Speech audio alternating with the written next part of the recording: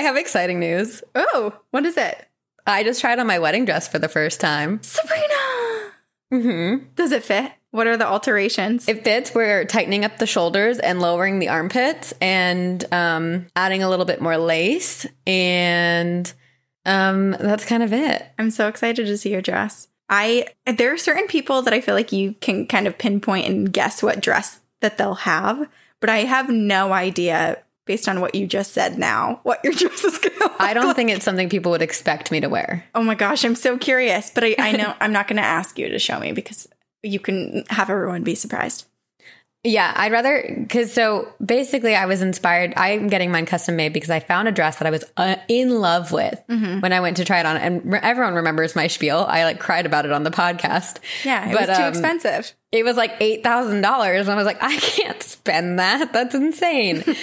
Sorry, that is wild. I couldn't. That's just unimaginable. So I ended up finding a woman named Nicole. She's great.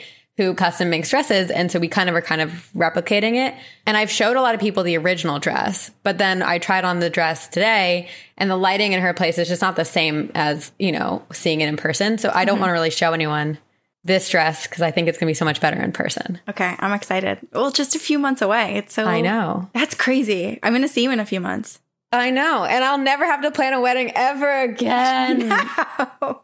Done and done. 3 weddings and you're done. Did you ever think you were going to marry the same guy 3 times?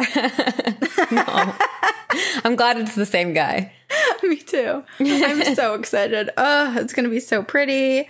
I'm currently working on dropping a few LBs to fit in my bridesmaid dress that I purchased when in a better place mentally. We just went through a year of a pandemic, so be kind to yourself. Okay, thanks. Well, I'm stoked for you. That's so exciting. Was it scary? Did you go by yourself? I went by myself. It was like, I don't know, it just felt like, it's not scary, but it felt real, which was really nice. And oh my God, the thing that felt the most real. So because we had to replan everything for this 3rd wedding we're having, we had the caterers come to our house on Friday of last week and serve us a dinner. Oh my God. And it was the most delightful date night. Nick and I got super drunk on red wine and we're just being served constantly with more food and more food. Wait, is that normal, the home visits, or is that just because of COVID?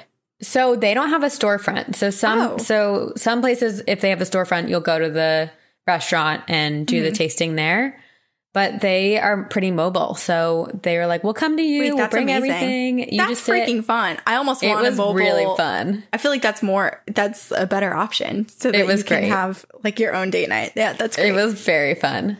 Oh, also, hi. We're 2 girls, 1 ghost. Well, you can say it. Oh, this is 2 girls, 1 ghost. 2 girls, 1 ghost. And we are your ghostesses. That's Corinne. Hi. And I'm Sabrina. I have another thing to talk about. What? Wow, I feel like I haven't talked to anyone in weeks because I'm like, woo! Well, as soon as we got on the call, I didn't even say hi. I just immediately started telling you drama. It's like, I've been waiting a week to tell you this before we recorded. Oh, that's the best. Okay, well, this is actually ghost and podcast related. Okay. So people can tune in, I guess, again. Stop zoning us out. Have you seen the Black Eyed Kids photo on Facebook, on our Facebook group? I tagged you in the comments. You need to look. Oh, the 2 children when someone was in hiking the woods. And they're up on a rock. Yes. Oh my gosh, I just got chills again. Yes, I did see it. Everyone, if you haven't seen it, one of our listeners, oh my gosh, I need to pull it up because I need to say who it was. I know. I think I commented I think I just said, what the? It's so scary. It was one of those things I was going to bed late at night and just happened to scroll past it. And then I was like, wait, what was that? And then I regretted it. Okay. So it's from our listener, Dawn, and she posted this whole thing on our Facebook group with this photo and was just like, I don't really know what to think of this. Can you guys look? She said that, okay, I'll just read it. My mom's best friend went out on a hike in the woods last month in Breezy Point Cedar Pines Park, and she was showing us her photos. She took random photos of the surrounding area she was in, and there's one that she took that has these 2 strange, creepy-looking kids in it staring straight at her phone camera. But 1, she doesn't know them. 2, she didn't know they were there when she took it. And 3, they look off. So if you like zoom into the picture, they're staring dead into the camera, but also like they don't really have features on their face that you can see. You can see they're wearing like shoes. You can see their legs. They're different heights. You can make out that they're children, but the level of clarity with like them versus what's around them is not there. Yeah. It's really creepy. Like really you know unsettling. you know that it's a spirit. Like it's not like, oh, there was just kids there. No, it's super spooky. Oh, I chills again. So I am curious if I responded and I was like, are there more photos? Like, I'm so curious if they're in any other ones. And she said she went through and like looked as well and there weren't, which is even more suspicious because if she took a bunch of photos in that area, you would think that they would show up again in another photo. Right. And most people don't take one photo of a rock, you know, you like kind of take 4 or 5 and figure out which one looks the best. So they're standing clearly up on this boulder. Yes. So they would have been in other photos. Yes. Also, this is why, okay, well, it could be a good or a bad thing. So do whatever you will with it. But this is why I take live photos now. Mostly because the kittens move around a lot. And so I want to have the ability to change the cover photo, whatever. But it is also a great thing to do when you're out in the woods and you see ghosts, because then you could see them move or leave or disappear or like that's appear. Even scarier.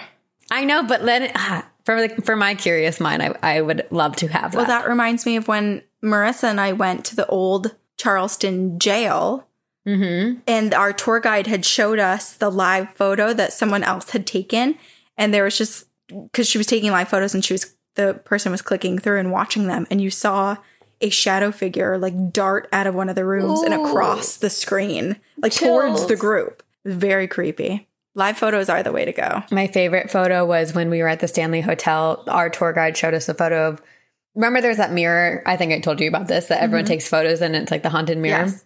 This one woman had taken a photo in it, and when she looked at it afterwards, she had arms reaching out from behind her, like almost grabbing around her, and like all these like heads, and so creepy. I know, I have chills. Ooh. Yeah. Mirrors recently too have been really giving me the heebie-jeebies. Like I have one of those medicine cabinet mirrors in my bathroom, and over the past couple nights I've actually opened up my cabinet so that in the middle of the night I don't have to pass by or look into a mirror, because for some reason it's just really been creeping me out. And you didn't make it any better. That was so much worse. You're almost out of there. I love this apartment, but moving on to another apartment. Yeah. Speaking of photos, I literally just got my hair cut, and my hairdresser, and it looks great. Thank you. She was asking me what I was doing tonight, and I was like, oh, I have a podcast. I'm recording a podcast. And she thought she really appreciated the name of our podcast as a fellow millennial. And then she was like, wait a second. The owner of the salon lives in a haunted house. No. And has pretty much like always lived in a haunted house. Like the house that she grew up in was haunted, and now the house that she's raising her children in are haunted. So she showed me one picture and told me a couple stories. The owner came over and was like, oh, I got to tell you. Oh my gosh, she that's the best. Yeah, she was so excited. I was like, holy shit. So I'm going to do my best to retell some of the snippets. And she was working on someone else's hair, so I don't know if the person in the chair had any interest in this, but we were all shouting she about was ghosts. Like shaking, trying to stay still so she didn't mess up her hair. So in their current home, where she is raising her children, they have multiple ghosts, and it's very active, but for the most part, not really scary. And she said that her daughter does get scared sometimes, and gets scared of one particular man that's in their house that she says looks a lot like Santa Claus. Ooh. And this woman, she was in her son's room and was taking a picture of his dresser.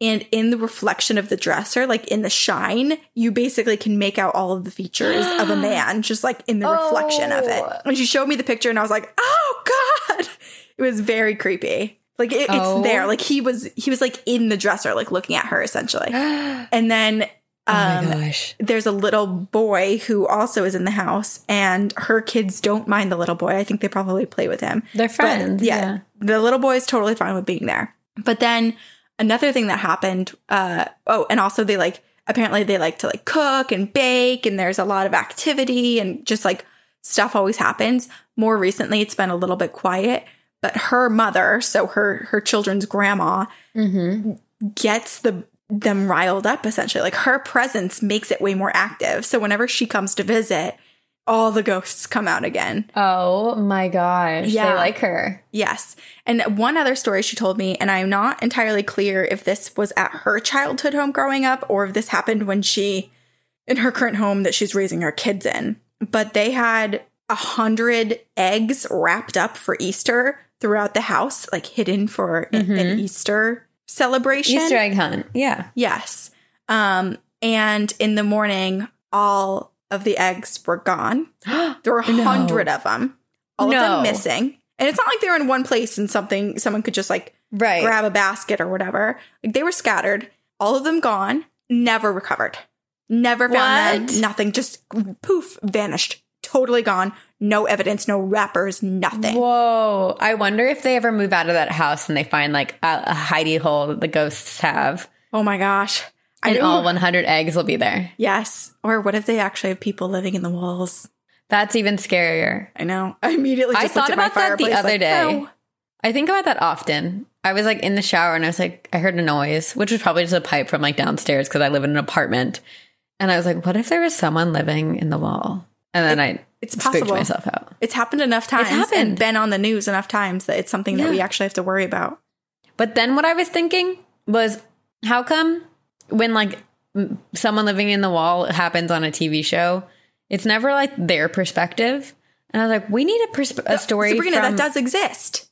What do you mean? That movie exists, and I'm blanking on the name, but I'm going to figure out and I'm going to show it to you. But basically, it's, oh God, it's so good. Can I just give up the whole plot of it? No, because I've wanted this. I thought I was brilliant in coming up with that idea, but apparently I'm not. So. I'll give you just a high level. So basically there are two squatters who are broke into this house and are living in it thinking that the family is gone, and they're videotaping it. So it's kind of like Blair Witch Project style at first.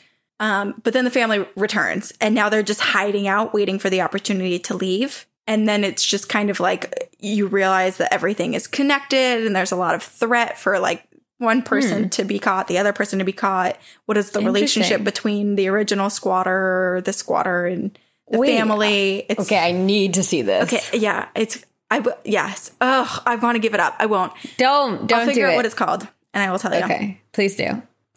I do feel like if I had someone living in my wall, Leia would catch on very quickly. Like she would tell me. Yes, she would. Okay, before we jump into it, can I tell you one more thing?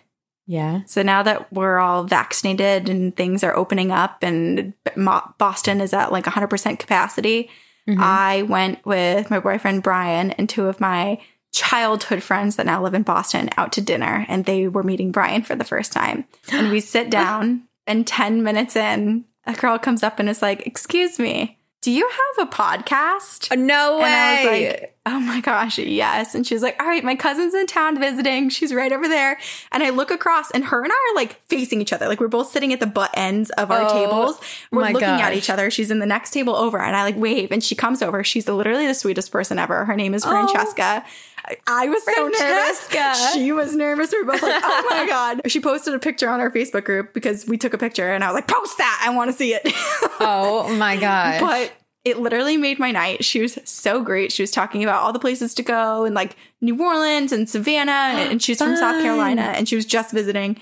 And shout out to her friend who, through the Pyramids game, introduced her to Two Girls, One Ghost. Wow. Whose name I did not get. Sorry. But it just like literally made my night because my two friends who were with me have always wanted, they always joke like, what if when we're with you, you get recognized? What if you get recognized? Oh my gosh. And I'm like, I'm not going to get recognized. Like no one knows who I am. That's not true. And then they were walking over together at dinner. And apparently when they were alone walking over to meet me and Brian, they were like, what if tonight is the night? And when Francesca came over, they were fist pumping the air. Oh my gosh. They were like, yeah. They manifested it. They put it out in the world and it came true. They did. Yeah. And so and Francesca how cool. was great. Did Brian freak? Did he think it was the coolest thing ever? He was confused. He like didn't know what was going on. He was just sitting there smiling. Oh my gosh. He didn't really know what to make of it. So funny. One, that's amazing. And I love that you've been seen. I feel like most of our listenership is in Boston. Well, because Boston's a walking city. Like that's LA, true. you're in your car more or straight to your destination. Boston, but you're like out and about. Boston's also spooky. So I feel like it attracts our listeners. But It's funny, like when Nick and I do anything spooky or if we go to a ghost tour or anything, like when we went to Jerome in Arizona, he kept just like yelling, 2 girls, 1 ghost. Oh, Sabrina, you do 2 girls, 1 ghost, like yelling it out loud to try to get people. I'm like, Nick, that's so like you are trying to get attention and I don't like attention. That's the antithesis and then it's of who I embarrassing am. because you're like, then people are going to think you're like, oh, look at me. And it's like, we're that is what Nick wants. Nick does want we're that. We're not Joe Rogan. We're not Georgia Hardstark and Karen Kilgariff. Like, we're no one. We're nobodies. We don't expect anything. No. And I'm also like, I don't know. I don't need attention. Like that's just not who I am. Seek it out. Yeah. Not at all. And also, I don't think I'll ever get to the point where if someone's like, oh my gosh, you have 2 girls, 1 ghost. I always get so excited because I'm like a real life listener. I know. I get more excited about them. Like we're meeting the phantoms. When we did our meet and greets after the live shows, like we would fangirl over our listeners like just as much. I can't believe it.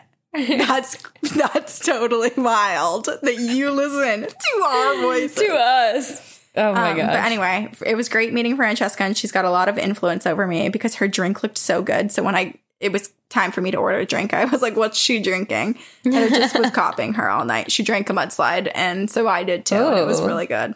Wow. That sounds nice. And that's that. And that's the tea. And that's the tea. How fun. Good old times. Good old times. We're back, Feels baby. Back to normal. We back.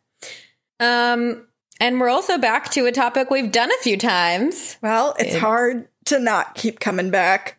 Haunted roads. Haunted roads. Haunted roads. Here's the thing. Everybody's always on a road at some point. Yeah. Or another. Can you just imagine how after doing this research when I was driving to go try on my wedding dress and like all of a sudden was overcome by like an exhaustion that came out of nowhere, and I was like, the ghosts are following me and they're trying to kill me, and I'm already scared of driving. So, and your wedding, doing research for this topic is always scary. Your wedding venue too is not like in a city, so I feel like the drive out will be a little bit more remote, and this would be the perfect episode for your wedding guests to listen to. Oh my gosh. Did you do a road on the way to my wedding venue? I didn't, but depending on how far out of the way someone wants to go in California, then maybe. Okay. Am I first? Are you? I think we switched it up last time. I think you are. We switched it up 2 times ago, and then we corrected. Yep, so it's me. Well, I did not do a road anywhere near my wedding venue because I don't want to know anything about those roads because ignorance is bliss is my motto to live by. Your motto of the year? Yes. I did, however, go back to my home state and pick a road from there because, I don't know, I love learning that the fact that I grew up in a place that was like the spookiest, creepiest place ever, and I keep learning more and more about it with this podcast. Who knew? So, Jersey was beaches, bagels, and booze. Booze. Lots of booze. It does make sense. But without further ado, I present to the phantoms of 2 Girls, 1 Ghost, the Shades of Death Road. Jesus. Literally, that's the name on the street sign, Shades of Death. I was just going to ask you, is that the nickname? That is truly, the legit that's setting, legal that's street name. For it. Yeah. Or maybe it was named that because of what happened. So there is some debate, but we'll get there. The Shades of Death Road is a 2-lane rural road of about 7 miles in length that runs north-south from Liberty and Independence townships, then turns east-west in Alamucky Township along Jenny Jump State Forest, which, again, is a strange name. And can I just interrupt for a moment? Because you talking about liberty and independence and then this road being like death, die, blah, blah, blah. It just reminds me so much of New Hampshire's motto, which is live free or die.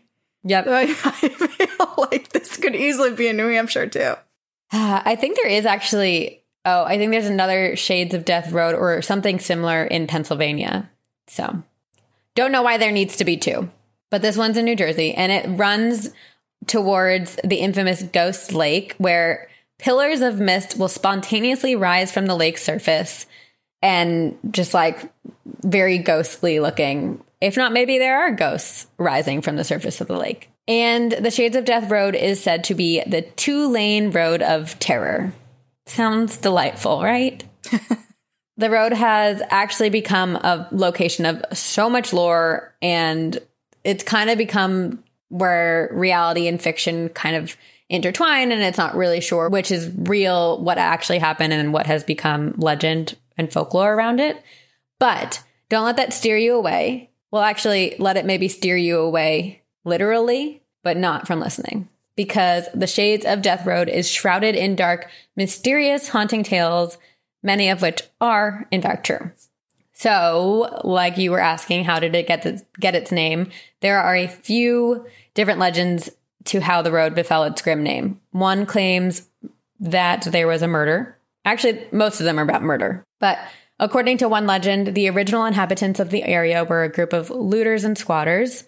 And the men of this group were kind of rowdy and liked to fight a lot and drink a lot. And their fights turned pretty vicious. And apparently on more than one occasion, they ended with death. And they spent much of their time in the area. So the locals started calling the area Shades of Death, which then when it was further civilized, they kind of just named the road that. Another legend, but that one kind of bothers me because it's like, well, why would you want to like keep memory of that, you know? Mm-hmm. It does feel weird. All of these are a little grim, but another legend claims that the road got its name due to the low-hanging trees, which form canopies of shade over the road. So shades. But then, apparently, there were a lot of murders in the dark, twisty, turny, shaded road, and so they called it Shades of Death Road. Again, really grim, and it just feels like, why not just call it Shades Road and not point out the fact that, hey, people get murdered here. And then another version of the story, and this one's kind of more believed, is that the road was named such because there was a malaria outbreak in the 1850s, which took the lives of a lot of loved ones in the area. So then, like, they named that area and that road specifically Shades of Death. Whatever the origin, the road is no stranger to death and mystery. Highwaymen used to lay in wait in the shadows of the road and attack unsuspecting victims, rob them, and sometimes cut their throats and leave them for dead in the shaded road. Some say the locals would take revenge on the highwaymen and then lynch them and hang them on the branches of the trees. Throughout the 1920s and 1930s, there were actually 3 recorded true murders that happened along this 7-mile road. And one is a man who was hit over the head with a tire jack and robbed. The second murder was that of a man who was beheaded, and his head was found buried on one side of the road, and then the rest of his body was found buried on the other side of the road. Ooh. And his wife was found guilty for murdering her husband, but she did not show any remorse. And then the last murder was of a man named Bill Cummins, who was shot and buried in a mud pile. And to this day, no one knows why or who did it. So already along a 7-mile stretch of road, there's 3 confirmed murders that we know about that are recorded. Wow. And then there's, before that time when the malaria was taking lives, and if there were these highwaymen killing people along the road, I imagine the number is higher. I just keep thinking about the guy that got beheaded and what the reason would be to separate the head and body across from each other and bury 2 different plots. I don't know, but it does sound like something that we would have done on Prodigal Son, R.I.P. R.I.P.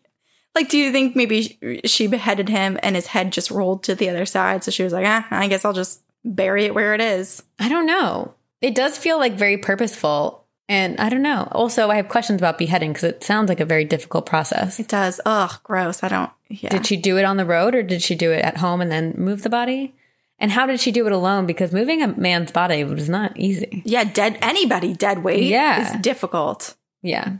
Man. But yeah, I get it. Okay, Shades of Death, because there's just death sprinkled in all over the place. Yeah. And homicidal humans are not the only thing to watch out for along Shades of Death Road, because there are also packs of vicious wildcats near a place called Bear Swamp, which is just off of the road.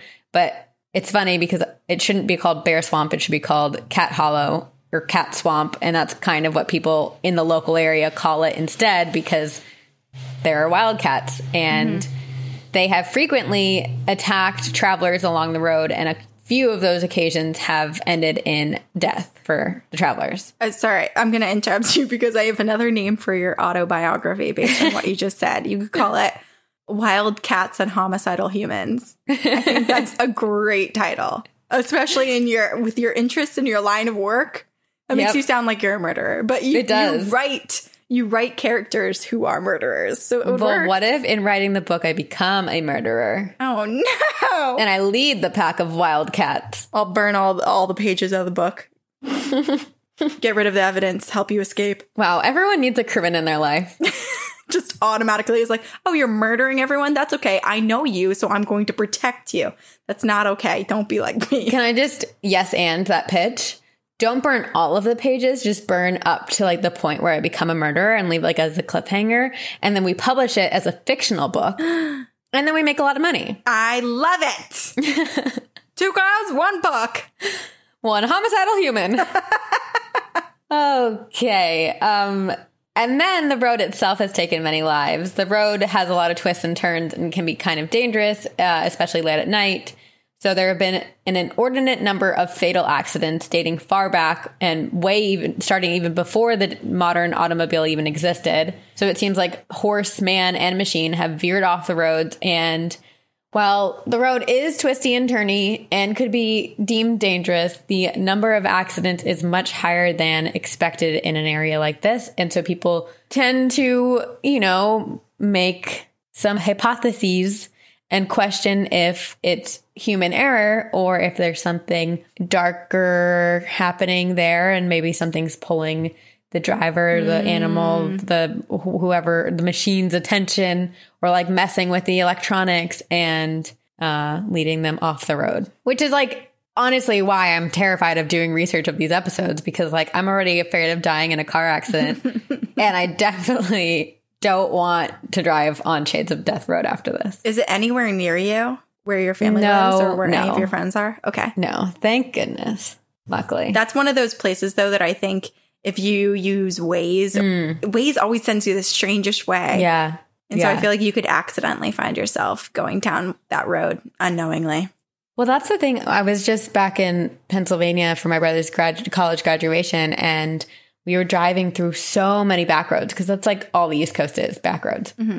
And so many of them were like very, very old. You can tell the houses were super old. There was probably a lot of history. And I got creeped out by some of them. I was like, oh, I don't feel safe. Yeah. I mean, if you see someone just sitting out on their porch, you can't trust that that person isn't a ghost. Yeah.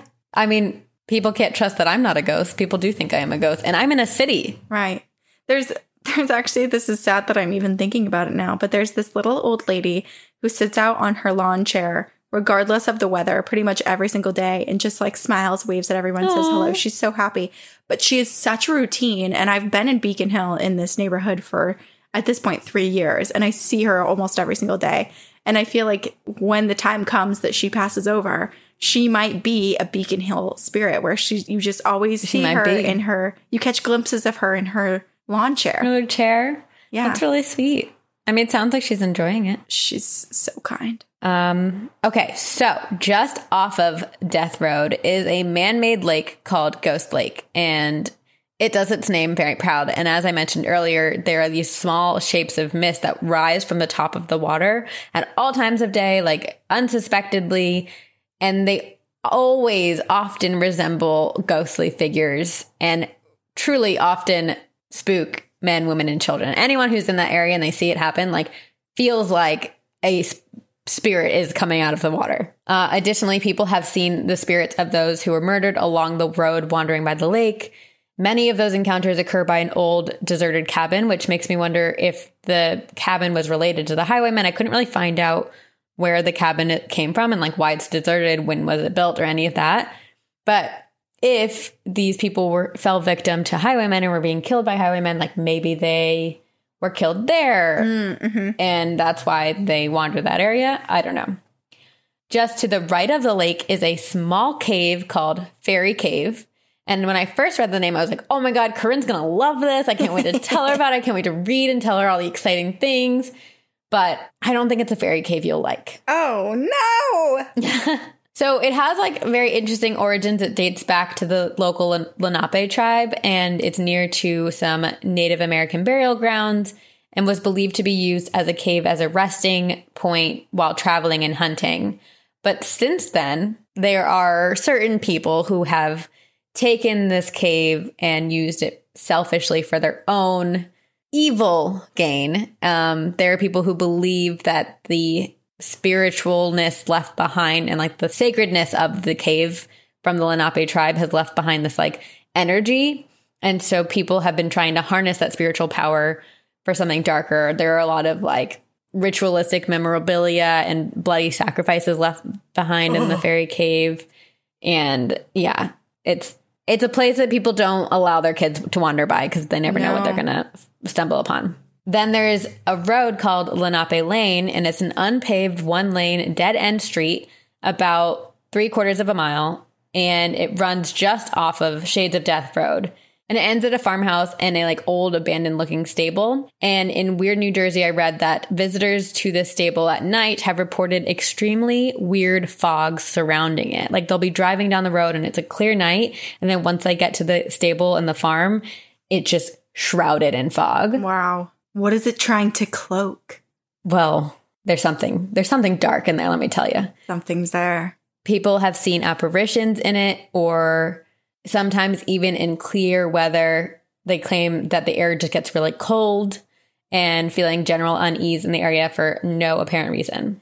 Another legend claims that sometimes visitors who come to the end of Lenape Lane at night will see an orb of white light appear near the end of the road, which will then start chasing the car. And as the car like tries to speed away out of that lane and back to Shades of Death Road, the orb will follow it.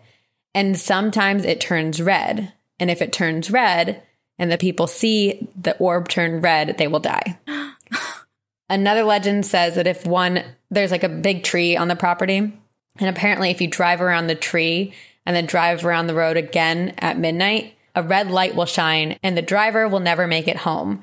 So like I read this and I was like, well, why would anyone try that? Why would you willingly try to see a red light that is said to kill you? Well, I think it's exactly the reason why when a sign says do not pull lever, your whole body's like, I should pull that lever. I know, but this is like that's one thing that's right in front of you. But this is like a online legend. And I just don't understand why someone would drive out there. I don't know, morbid curiosity. I know, but don't do it. Maybe I should cut that out so no one even tries. They don't even know it's a thing. No. I think also people who don't have a full belief, who like the feeling of being scared and having like a small amount of buy-in to the paranormal, but don't deep down truly think that anything will happen, are the people that would try that. Be like, oh, I might have a small adrenaline rush at the slight chance that this is real, but it's not. And then they go and then they die. Stay home, watch The Conjuring. That's enough adrenaline. Also, here's another PSA for everybody out there. And we're speaking to the wrong group because these are all the people who listen to us. So it's not for you. Oh my gosh. But think about it. Years ago, people who believed in aliens, there was that meme of the guy that was always like, aliens on Ancient Aliens. And everyone was like, oh my gosh, that's not real. And now all the governments are like, aliens are real. So think about how many other things people are like, that can't be true. No way. And it's all going to come out. Maybe, maybe not. But just open your mind and don't think that. Open your mind. Literally anything's possible. It is. And you know what? If you don't want to believe, that's fine. That's your prerogative. But when you pass on to the other side, you will get all the answers. And if you pass on before me, I'm sure my predecessor will be there waiting for you. And if you pass after me, I will be there waiting. And I will have learned all the ropes and the answers to the world. And I will be there to hold your hand and tell you all of it. And our request is, if you pass before Sabrina, that you come to her in her dream. Yes. Maybe do a little, hey, little mama, let me whisper in your ear, and just tell her all the secrets. Yeah. Of the universe. All of them. I'm such a good secret keeper. Until we blast it out on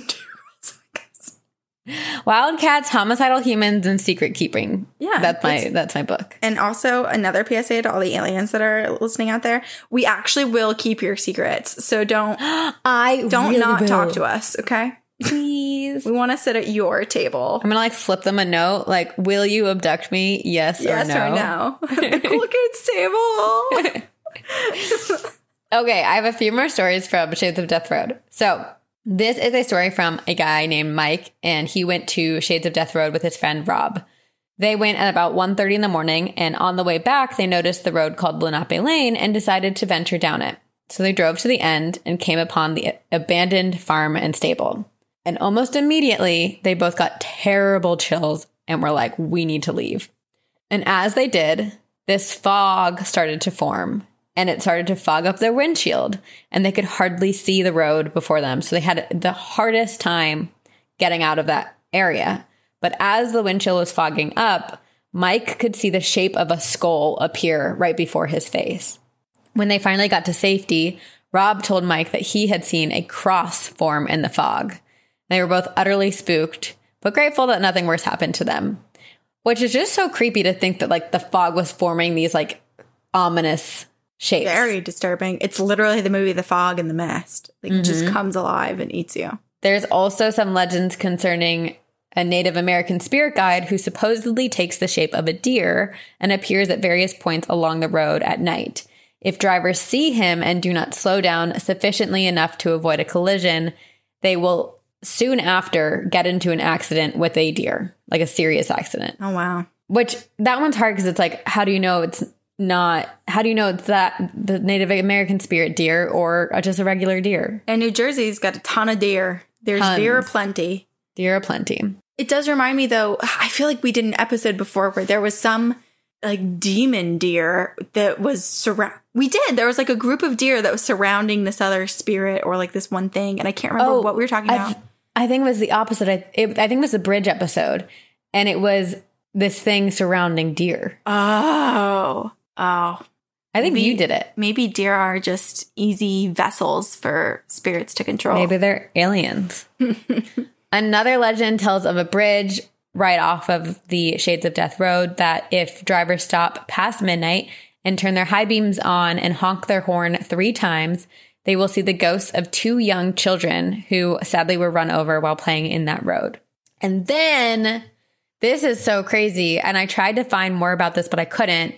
But I read this on a Weird New Jersey article. So basically, years ago, Weird New Jersey published these stories from 2 anonymous readers who said that they found hundreds of Polaroid photographs, and a lot of them were showing the blurred image of a woman in distress in the woods right on the side of Shades of Death Road. And I guess this was in the 1990s, and the magazine posted it, and they tried to like get an investigation going. They tried to figure out who the woman was, and they got like a lot of people involved.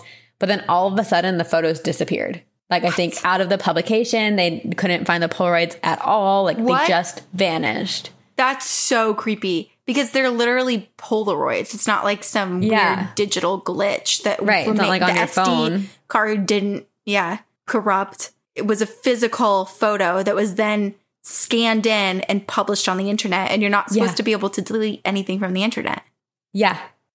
So just vanished. And then I'll leave you with a couple of other firsthand experiences that I found online from people who submitted them to websites. So this first one is from Zivil, and I will read it as first person experience or first person because I think those always give just a little, I don't know, give you the chills. So this one is from Zivil. My friend and I were sitting in a car at Ghost Lake at about 3 a.m, and I saw the hay move like someone was walking on it. There were footprints that went from the outside by the lake all the way to our car and then started walking around our car for about 10 minutes. There was also an old abandoned cabin right off of Ghost Lake, and me and a couple of kids were inside of it one night. The windows were broken, the walls were falling apart, and the floor had holes in it. In one of the corners of the house, there was a hallway with a piano built into the wall. When we went upstairs, all of a sudden, the piano sounded like someone banged on it. And then there was a crunching sound like the glass on the floor was being stepped on. The sound came closer, creeping down the hallway, and someone shined a light on the area, and there was nothing there. We took off out of there and never looked back. Then, the last story is from Rob. He wrote, I remember an old barn on Shades of Death Road that my brother told me about. He went there to investigate a rumor that it was haunted. He told me that it was really dark there and that his friends were drinking when they walked in, and a few minutes later, they came screaming out. Some say that a man had died by suicide in there. Others say that there was a murder and that his soul haunts the barn. My brother said that they were inside when his friend was punched by an unseen force. They each thought that he was fooling around until Each and every single one of them was hit by an unseen force. My brother will not say what happened after that, but he was terrified. So those are just a few of the spooky things that have happened along Shades of Death Road. So I just putting it out there to our listeners, be warned.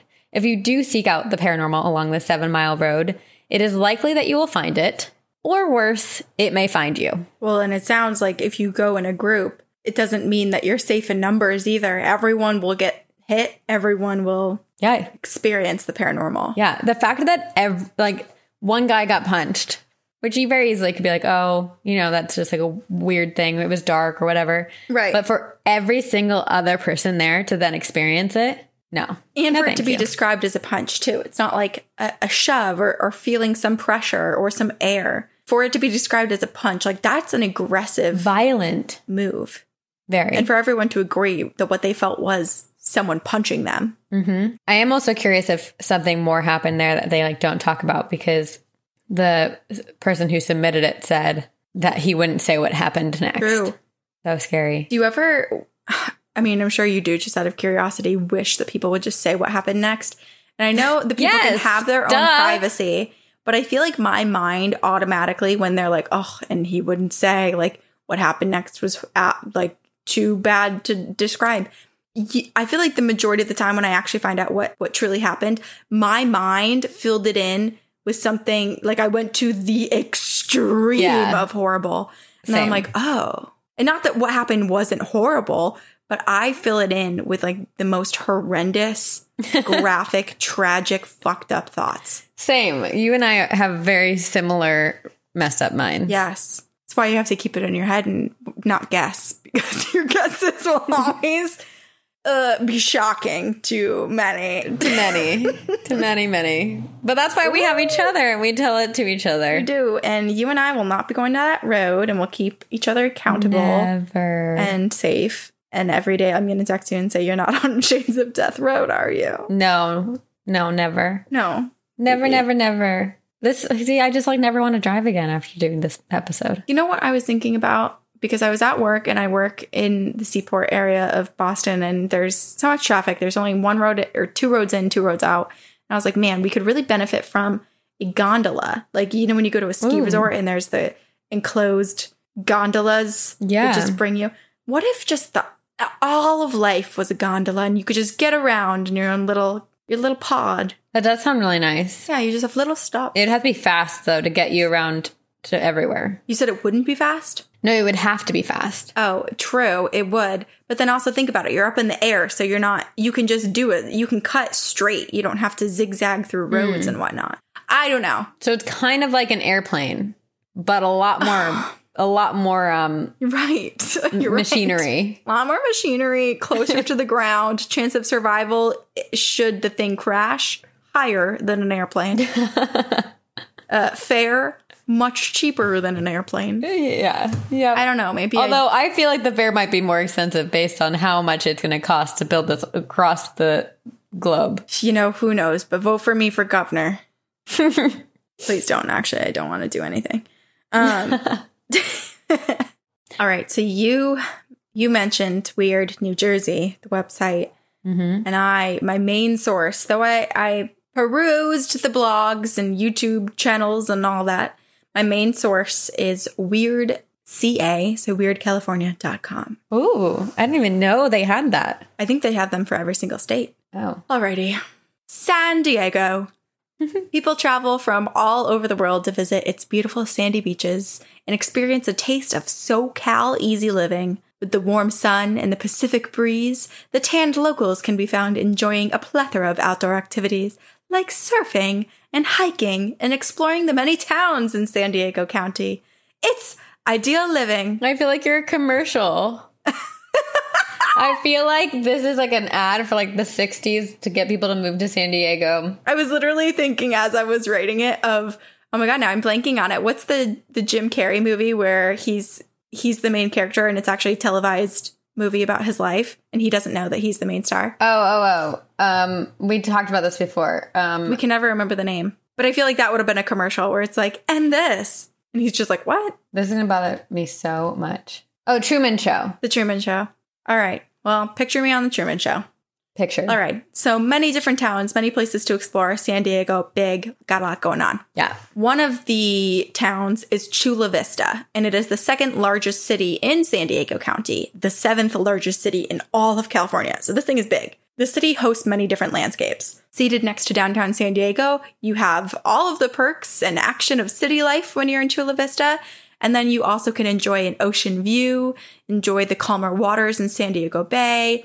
Or maybe you decide, I want to go inland and find these charming neighborhoods and the lake and the beginning of a desert landscape. There's just so much to offer. Mm-hmm. This desert, though, is called Proctor Valley. And the valley landscape is currently turning from a dusty oasis for critters slowly to a suburban destination because the land is being developed. Residential homes are encroaching on the mountainside and into the valley. And through the middle of this valley runs a road. The road is called Proctor Valley Road. Why have I heard of this before? Because I think I told you about it because one of our listeners, Armando, emailed us in like 2018 and was talking about it. And so I put it on the back of my memory to talk about it in the future. Wow. Okay. Or maybe you probably heard about it before just being in California. Maybe. Okay. So Proctor Valley Road, it connects Chula Vista to Jamul. And I'm probably saying the name of that town incorrectly, but it's another San Diego town. So both of these towns are in San Diego. The valley's in San Diego, the road's in San Diego. It just connects through this kind of deserty, sandy, mostly empty landscape. It cuts between the mountains. There are no streetlights. There's a bunch of unpaved sections, and it's just 2 lanes. So it's very isolated. The cell service is limited, if it's there at all, and cell phone batteries drain very quickly. But Proctor Valley Road is more than a connector between these 2 towns. It's made a name for itself because it's packed with paranormal activity. Ooh. So the hauntings, they start with a classic lore that you've probably heard a million different versions of in different places. But basically, 2 teenagers looking for a little private spot to park their car and, get into a little trouble or whatever. Get to know each other.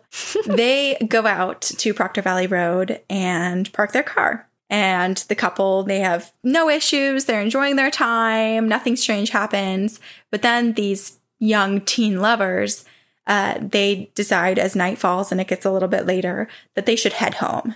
So they start up their car and they begin their journey back to the main area where other people live and it's safe. But on the drive home, the car suddenly breaks down. And the story goes that the couple will either get a flat tire or the car will simply not stay on and force them basically off of the road. And in an attempt to fix the issue and figure out, further investigate what's going on, one person out of this teen couple will hop out of the car. The other person will stay in the car. But while out of the car, the person who went to investigate disappears. So the other teen is terrified, alone on this dark, deserted road away from everybody, doesn't know what happened to the other person. Their partner is a teenager. Terrifying. A child. And it's freaked out. So obviously this teen stays in the car all night, terrified to get out, doesn't know what to do, is just waiting for sunlight and for someone to come find them.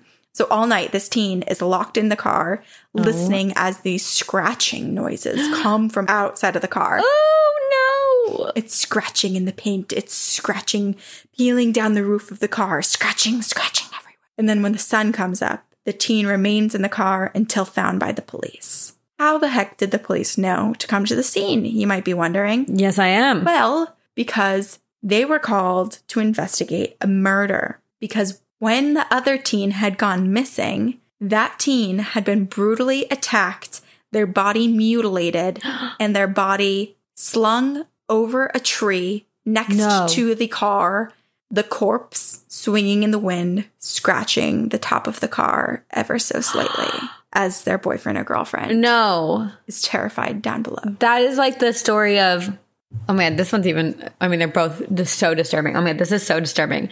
It reminds me of the tale that you were always told as a kid, like on Halloween, of the waking up in the middle of the night, hearing like dripping in the bathroom, and then like putting the girl like puts her hand down because the dog usually licks. People can lick too. Yeah, people can lick too. Oh yes. Oh God. Oh. No. Well, that story for anyone that didn't. Sorry, you can tell the whole thing. I interrupted and jumped forward. Basically, the story goes that this girl sleeps with her dog next to her bed every night. And she wakes up in the middle of the night and hears this dripping sound. And so she gets a little scared. And so she reaches her hand down to the side of the bed where her dog usually sleeps. And her dog licks her hand. She goes back to sleep. And when she wakes up in the morning, she goes to the bathroom and finds, this is what I hate saying it because it's so sad. She finds her dog dead. And written on the wall in blood is the phrase, people can lick too. Ugh. Disturbing! Who came up with that? We were just talking about how we have sick minds, but I would never hurt an animal in my stories. That's like I feel like to come up with that, it must hurt to write that down. You know, it must hurt to come up with that idea. It hurts me to say it. Yeah. Well, in this lore of these teens in the car in Proctor Valley Road, the teen is not murdered by man, not murdered by ghost, but is murdered by the Proctor Valley monster. It's said to look similar to a cow with a horned head of a bovine and a tall, hairy body, kind of like Bigfoot. It stands 7 feet tall. It resembles a Minotaur, and footprints of it are 18 inches long. And footprints have been found. Footprints in Chula Vista and in this valley have been discovered. Casts of said footprints have been taken, and you can go to the Bonita Museum and actually see these footprints. The heel is very skinny, and then the pad and the toes are quite large and wide. My gosh. And so while the beast shares a resemblance to cattle, it is very much a predator, even slaying livestock and mutilating the animals in a similar manner to the teen on Proctor Valley Road. So scary. Right. And back in the 60s, they had a really big problem. I mean, it's an ongoing problem, but a really big problem back in the 60s with this monster, because the monster was said to be at fault for a large number of livestock mutilations that occurred throughout the valley in that decade. Wow. But perhaps if you're like, oh, well, I don't necessarily believe in the beast of Proctor Valley Road, that's totally fine. But I'm going to give you a lot of other reasons not to go to this road. I already don't want to go. Well, I'm already shrinking in my seat. It's bad. It shares some similarities with yours as well. All right. So picture this. You're like, hey, I'm going to go drive down this dusty, isolated road. So you head out, your eyes focused on the road and your headlights in front of you in the nightfall, in the darkness. And then you notice that there's another pair of headlights. A car is behind you, and this car is gaining speed and closing the gap between them and you. I don't want it. Nope, and you didn't ask for it, but here you are. And in no time, the headlights are right on your bumper. The driver, you think it has to be out of their mind. They're tailgating you so closely. So you swerve, you pull to the side, you speed up. But no matter what you do, the headlights inch closer and closer and closer. And they're chasing you until finally you get to the edge of the dirt road where it turns back to pavement and the headlights fall back. And you look back and you notice that these headlights are in fact not attached to any car at all. They are not attached to anything. Oh, it's nothing, just two lights in darkness. Chills. And drivers who've stopped to watch the lights once they're on the safety of the pavement have said that these lights will start to move backwards as if they're being retreated and drawn back into the like dirt a roller road coaster until they're out of sight, likely tormenting another car on the road. So, are there theories to what it is? So, yes, they're called demon lights. And while the majority of people have no idea what it is, one of the theories is that someone in the past had passed away, gotten in an accident on the road, and was never able to make their own drive home. Like perhaps they were speeding and went off the road, weren't ever able to make it home themselves. They never got to the part of the pavement. They never got off the dirt road. And so they can only go as far as the dirt road and just have to relive their night speeding to try to get home and never get home. So interesting. Or are they trying to make other people befall what happened to them? That's what I was just going to say is that while that's one theory, it doesn't really make sense as to why it's so attached to other cars. And that it's not trying to pass you and continue on at a high speed. It's about getting you into danger. Right. So I don't know, but that's one of the theories. And it sounds terrifying to experience, especially when you're on a dirt road and it's dark and you're alone and it's scary. I mean, it's dangerous. But you want to know what could be worse? Driving down this road. Don't have a choice. You don't. You're sitting here and you have to listen to me. Driving down this road and spotting a woman walking down it as well. She's a hitchhiker and she's wearing a white or a blue gown. And it's believed that this spirit is actually the spirit of a girl who passed away on her prom night in a car accident. She's lost. She's looking for a ride home, hoping that you'll stop and offer her one. And sightings of her differ. Some say that she's wearing all white and that her face is completely mutilated. Oh, no. So while people are saying car accident, I'm like, could she be the spirit of a teen who was murdered by the Proctor Valley Beast? Yeah, that's what I was thinking. Yeah, if she's all scratched up like that. Others have stated that they spot her wearing a blue dress. She's huddled on the road, and when she sees the car approaching, she begins to wave her arms for an attempt to flag down the car and get help. So rumors have gone around stating that if you don't pick her up, she will kill you before you get to the end of the road. So this sounds so much like the road I did last time we did roads, because there was like... Didn't we call it Satan's Sedan? That might have been our first one. Oh. Let me look. It is like the one that you did, because I remember it's like a damned if you do, damned if you don't sort of situation where it's like some say if you don't pick up the hitchhiking ghost, you'll be killed. Others say if you do pick up the hitchhiking ghost, you'll be killed. Yeah. Hard to keep track. I think we did ghost hitchhikers. Maybe that's what it was. We did specifically hitchhiking ghosts. Yeah. I think it was in Hawaii, I want to say. Oh, man.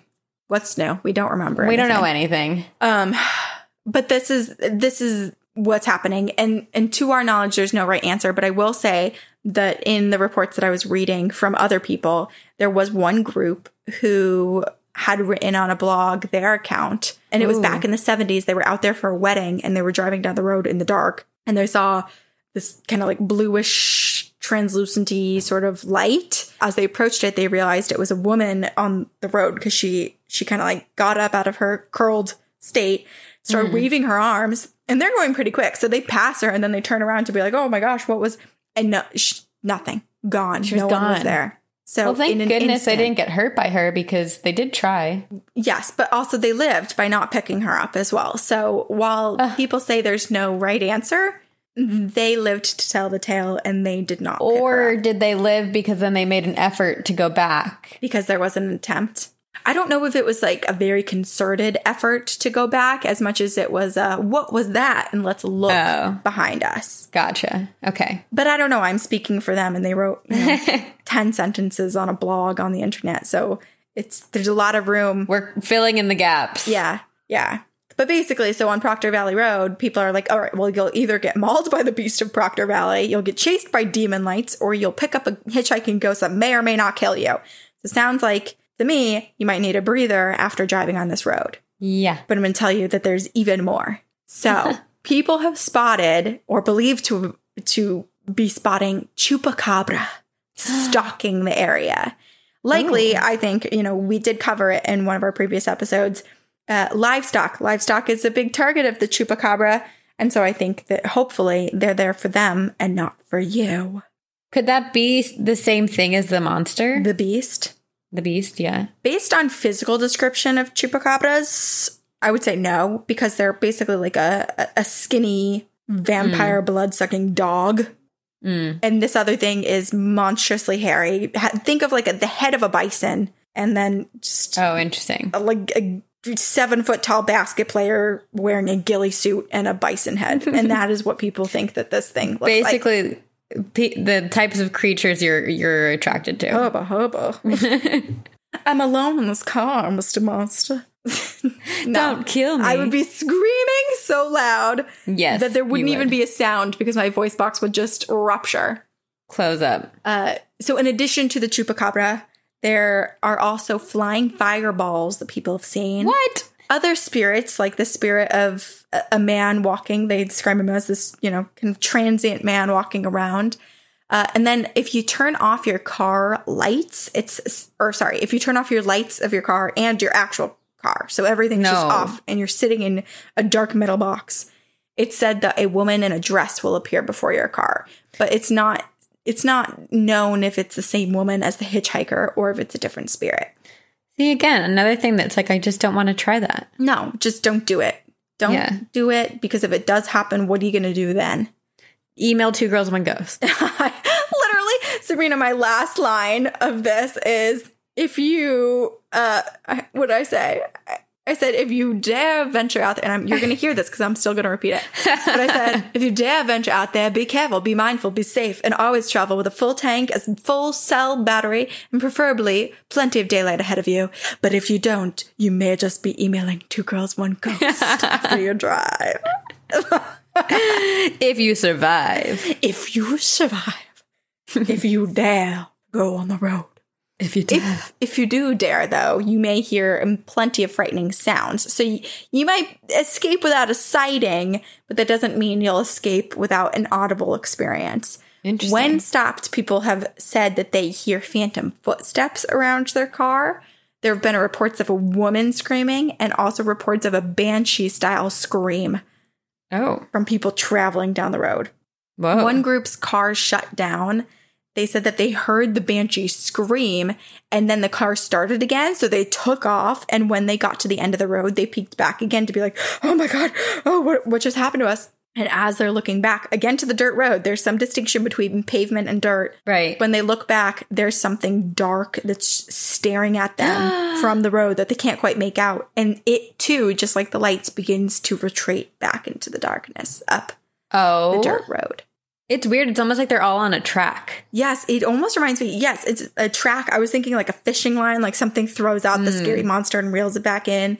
Yeah. It very much is like that. It's like are we living in the Hunger Games, but for people who drive our simulation, and this is one of the things? Send in the thing. Send in this thing. Oh, I hope not. It sounds like it. Now this is making sense. What? What's happening, Sabrina? I don't know why this happens every time, and it's always on my side.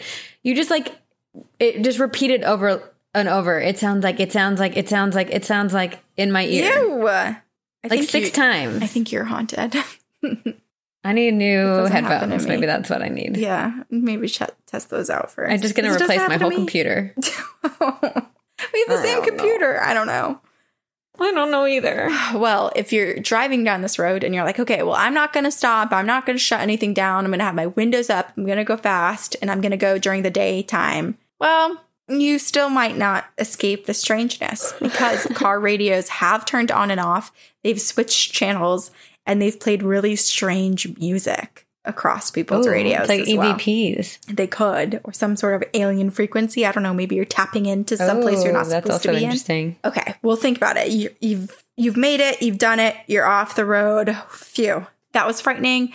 Now what? You're in Jamul. Maybe you're like, I want to grab a quick bite. It's a shame, though, that you can't stop at Haven Bakery, as it's been closed for quite a few years now. You might drive by it, though, because it's now closed and abandoned. And some have said, and I don't know if this is true, but some sources said that it's now a Walgreens. So if that's true, you might be picking up your birth control there. But Haven Bakery was a popular spot for teens and ghost hunters after it was shut down, because the bakery was once owned by a man who one day found his daughter in the basement who had completed suicide. And it was in the basement of the bakery of their business. And he was distraught from his daughter's passing. He snapped and he murdered all of the restaurant staff, piling their bodies in the bathroom and then ending his own life. Very graphic. However, there is a lighter, still horrible version of this where it says that the daughter actually just fell down the stairs and ended up pretty badly hurt, was taken to the hospital, and then she later passed while being treated in the hospital. So whichever version is most truthful, it doesn't quite matter, because there is a dark stain, or so people have said, in that space. And it was said to be extremely haunted, especially in the basement and the bathroom. And so because the bathroom was so haunted, I think that's what made people believe in that other story of this man snapping and slaughtering everyone.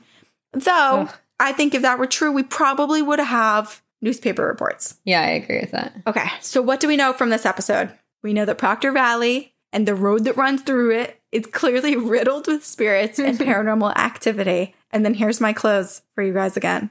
So if you dare venture out there, be careful, be mindful, be safe. Always travel with a full tank of gas, a full cell battery, and preferably plenty of daylight ahead of you. And if you don't, you may just be emailing us at Two Girls, One Ghost podcast at gmail.com after you drive. Wow. Yeah, definitely avoiding that road forever. Yeah, and the thing is, part of me started to panic because I was like, have I been on this road before? Because Marissa lives in San Diego, and I basically lived at her parents' house for half of my college years, how often we were down there. And I was thinking about the amount of times we had driven from Palm Springs to San Diego. And it had, I mean, it's not a ton, but maybe like 2 or 3 times. And there's a really windy road that cuts through from Palm Springs to San Diego. And I was thinking that it was this road. I was like, oh my God, I lived. It's not. It's a different road. There are a lot of roads that sound similar in like the way you described it, like the dirty, dusty road, not paved. Yeah. And I think also if you think about I can only speak to California landscape because I live there. I can't speak to like Nevada or Arizona or South America and other places that have that sort of landscape. But in terms of cities, there's a really big distinction between the cities that are like coastal, and then there's kind of like this cut of absolutely nothing when you go inland, and then there's stuff again. And so there's a lot of, I feel like from the coastline to like mid to other side, like east side of California, there's a lot of empty space. Yeah. We pretty much just hug the border. A lot of hauntings possibilities. So many. That's what we're here for, though, right? Yeah. I mean, that's why we can do this podcast for almost 3 years and continue to do it for however many more we want to do it for. Exactly. And, you know, we repeat topics. Like this is a repeated topic, but there are still so many that we've planned that we've never covered. So there's just so much. Someone once asked me, actually, I've been asked this multiple times. People say, do you think you'll ever run out of ghost stories? And I'm like, no. Yeah. We could do 3 years in like one county. We could just do, just do New Jersey for 3 years. Right. Wow. Ghosts aplenty. So many. Okay. Listener stories. Yeah. You know, now we've warned people to not be on these roads, but I'm curious how many listeners out there have just experienced things on the side of the road. Well, yeah. And sometimes you don't know that a road's haunted and you just happen to wind up on one. I believe it. So this is from our listener, Sarah, and it is called My Friend Got Possessed on Our Haunted Adventure. Hello, Corinne and Sabrina. My name is Sarah, and I have been meaning to write to you for quite some time now, but I kind of suck, so I'm just now getting to it. You don't suck, Sarah. That's okay. We didn't know. We didn't know. Also, we weren't waiting. You are on your own timeline. Do what you need. And we're so glad we have it. Yes. No deadlines here. Just whenever you feel. No. This isn't school. No. Except for us when every other week we do like an 8-page book report and then record it. For everyone else, it's recess. Okay. She says, I have been listening for about 2 years now, and I got my friend addicted not too long ago. She and I were on a journey to pick up some of her belongings from her university after learning about the extended spring break and online courses for the rest of the semester because of coronavirus. And we were talking about the podcast and listening, of course. So I decided to finally write in. We are both undergrad seniors graduating in May. Oh my gosh, congrats. Hey. So we really hope that we will get to walk in the ceremony. I hope you guys did. We are from a pretty small town in Illinois, and it kind of sucks being stuck at home with nothing to do. And the restaurants and bars were just ordered to shut down in all of Illinois as well. So there's really nothing to do. But to my story. To start, I've only had a few experiences in my life, but I've always loved ghost stories and hearing other people's experiences. My friends are quite the group of haunted people with their haunted houses and everything.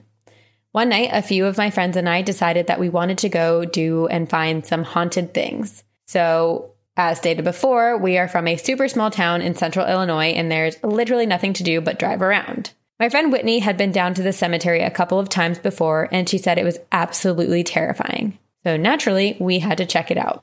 It's called Ridge Cemetery in Tower Hill, Illinois. I am a huge chicken when it comes to actually experiencing things, but I was unnaturally excited for this adventure. So off we went. It was about a 30-ish minute drive from our town, and the cemetery is in the middle of nowhere.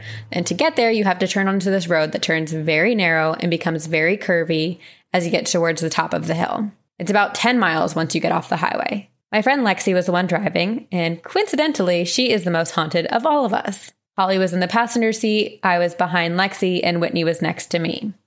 We turn into this creepy-ass road, and the first thing that happens is someone's crazy-ass dog runs out right in front of us and literally won't let us pass. We should have taken this as a sign to turn around, but eventually we were able to creep by and sped off quickly to get away from the dog and keep going. As we got closer, Lexi started driving faster. We didn't really think anything of it until we got to the curvy and rocky part of the road. She was probably pushing 60 miles per hour, and I just kind of turned to her and go, Lexi, slow down, you're going to make us all go into the ditch. And she looks straight ahead, not breaking eye contact with the road, and says, I'm not going 60, I'm only going 25. In her normal voice, but in a creepy ass way I can't explain. Me, Holly, and Whitney all look at each other and just start yelling at her to slow down, and she won't. When we got to the top of the hill and to the cemetery, the gate was closed and locked, so we couldn't get in even if we wanted to. Whitney was hyperventilating in the back of the car. She was so scared, and Holly just wasn't looking up at all. I was yelling at Lexi to get the fuck out of there, so she throws the car in reverse and just sits there staring at the backup camera. I couldn't stop looking at it either, waiting for something to pop up in it, and so I just started yelling at her again to move the damn car, and eventually she does. We finally start a descent back down, and there's just this immediate relief for all of us. Lexi starts acting normal again, and we were all three just like, Lexi, what the fuck were you doing? And she had no idea what we were talking about, and she still, to this day, does not believe us. As we kept driving, she just randomly says, I didn't tell you guys that, but when we were driving up the hill, I just felt something telling me to come closer, pulling me in, and I couldn't break it, and I kept seeing lights behind the telephone poles that were drawing me in towards them. Then Whitney said, I didn't tell you guys this, but when I had been here before, I saw a man standing on the side of the road. I looked at her and somehow knew exactly what she was talking about because I sometimes get premonitions, or in this case, a precognition about things, and I had seen this image in my head on our drive up. It was a very tall man, and he was wearing what I would say is an early 1900s style clothing. I will link the actual stories about the cemetery in the end so I don't mess anything up, but it explains a lot about our experiences. I should also add that we decided to go back about a year later. Brave. We all four went and brought along our other friend, Shelby. We made it to the top this time and actually parked in the cemetery. It's so tiny up there and surrounded by woods with cameras and signs that say, keep out. It is dead silent and there's no air movement. I stayed in the car because as soon as we got through the gate, I was immediately nauseated and had an insane migraine. Whitney and Shelby stayed in the car with me, and we were staring into the woods and all saw different lights, sort of like glowing eyes looking at us. Ooh. Holly and Lexi got a picture of them standing by the graves, and when we looked at it, there was an orb in it. We deleted it immediately and got the hell out of there. Our running joke is that Lexi is still probably possessed because that would just be her luck. I've had many experiences at her house, like shaking doors, shadow figures, unknown voices. She grew up experiencing so many things in her house, one of them being a batteryless talking and floating Furby that eventually disappeared and no one knows where it went. No, thank you. Wait, what did you say? A floating Furby? Yep. It had no batteries. It was talking and floating. No! Oh, maybe it was plural. Multiple Furbies. They flew away. And they disappeared. I told some other friends about this, and many have gone since. One friend made it to the cemetery as well, and she and her group saw shadows standing behind the gravestones. There are a couple of websites to check out, and there are many more. It's an interesting read nonetheless, so you should check it out and hear other people's stories. And she sent some links. I also wanted to add that I did a tour of Ashmore Estates in Ashmore, Illinois last October. It has been featured on Ghost Adventures and has a really interesting story as well. So you should definitely check it out if you do any asylum stories or just to learn. Ooh. Thank you for all the laughs and scares the last couple of years. I look forward to the new episodes each week. If you ever decide to do a live show in Chicago or St. Louis, I will definitely be there. Stay spooky and see you on the other side, Sarah. That would be awesome. Mm-hmm. Oh my gosh. Okay. That's so freaky. You know what's so interesting is, okay, so her friend that was driving and speeding doesn't remember Lexi doesn't remember saying anything and doesn't remember speeding. But was she the same one that said that she saw lights and just felt like she was drawn there? Yeah. Or was that another passenger? Okay. So that was her. So she did experience something. That's really interesting that like her memory and like her person was still experiencing paranormal, but a different version than what everybody else was experiencing with her physical presence. That didn't make any sense, but it's almost like she's divided. Like it's almost like hypnosis. Her body's being taken over and talking. Yes. It's that's hypnosis. The perfect way of describing it. Yeah. Like her conscious mind was looking at the lights and her subconscious mind was like doing the action. I am not driving fast. Whatever she said. Yeah. Oh, yeah. That's so creepy. So creepy, because not only are you experiencing something very paranormal, and pretty much everyone in the group is having some sort of experience or is reminded of some sort of like premonition or knowledge of what is to happen here, but there's also, going back to cars and your fear of car accidents and car crashes, there's something about not being the driver and not having that bit of control that is almost just as terrifying, if not more terrifying, than a paranormal experience. Like, the threat is immediate and it's right there, and it's that your friend is speeding and not listening to you, and you're completely out of control. It's terrifying. And that they had seen, or one of them had seen a man at the side of the road, and that Sarah had some like vision of it in her mind as well. I mean, clearly that man is there, and it makes my first thought is that man is the bad thing that's happening. It's drawing them in, and he's the one appearing. But it also makes me wonder, since there was that sort of premonition and the man by the side of the road, if that was a warning, if he's trying to keep them from coming. Oh, like if he thought he would spook them enough, or that they might find the connection between two of them knowing that he was there to be like, oh, we can't go here. It's so interesting, because I'm curious if it's the cemetery that has this negative energy, or if it's the road, and like if this man is from the cemetery, he's like a spirit who's buried there, who's trying to keep people out of the cemetery, so then therefore making the road haunted, you know? Mm-hmm. Or two, who knows when the cemetery was built? Who knows if the cemetery had been built on top of other markers, like other graves below what is now the road? Mm-hmm. I feel like that would be an easy thing to do, you know, kind of choosing a plot of land that was already used as a bit of burial ground, maybe without markers, and just going and doing your own thing. Oh my gosh. So much unknown. I know, so much unknown. You know what? My brain, when you were talking about flying Furbies, my brain immediately thought and pictured if all birds, living birds, were replaced with Furbies, and how creepy it would be to just like have a Furby sitting on a branch outside of your apartment window. And it's saying, feed me. Whatever the stupid Furby scary talk is. Nope. We shouldn't be threatening Furbies like this, because now that we know they can fly, they might come for us. Okay.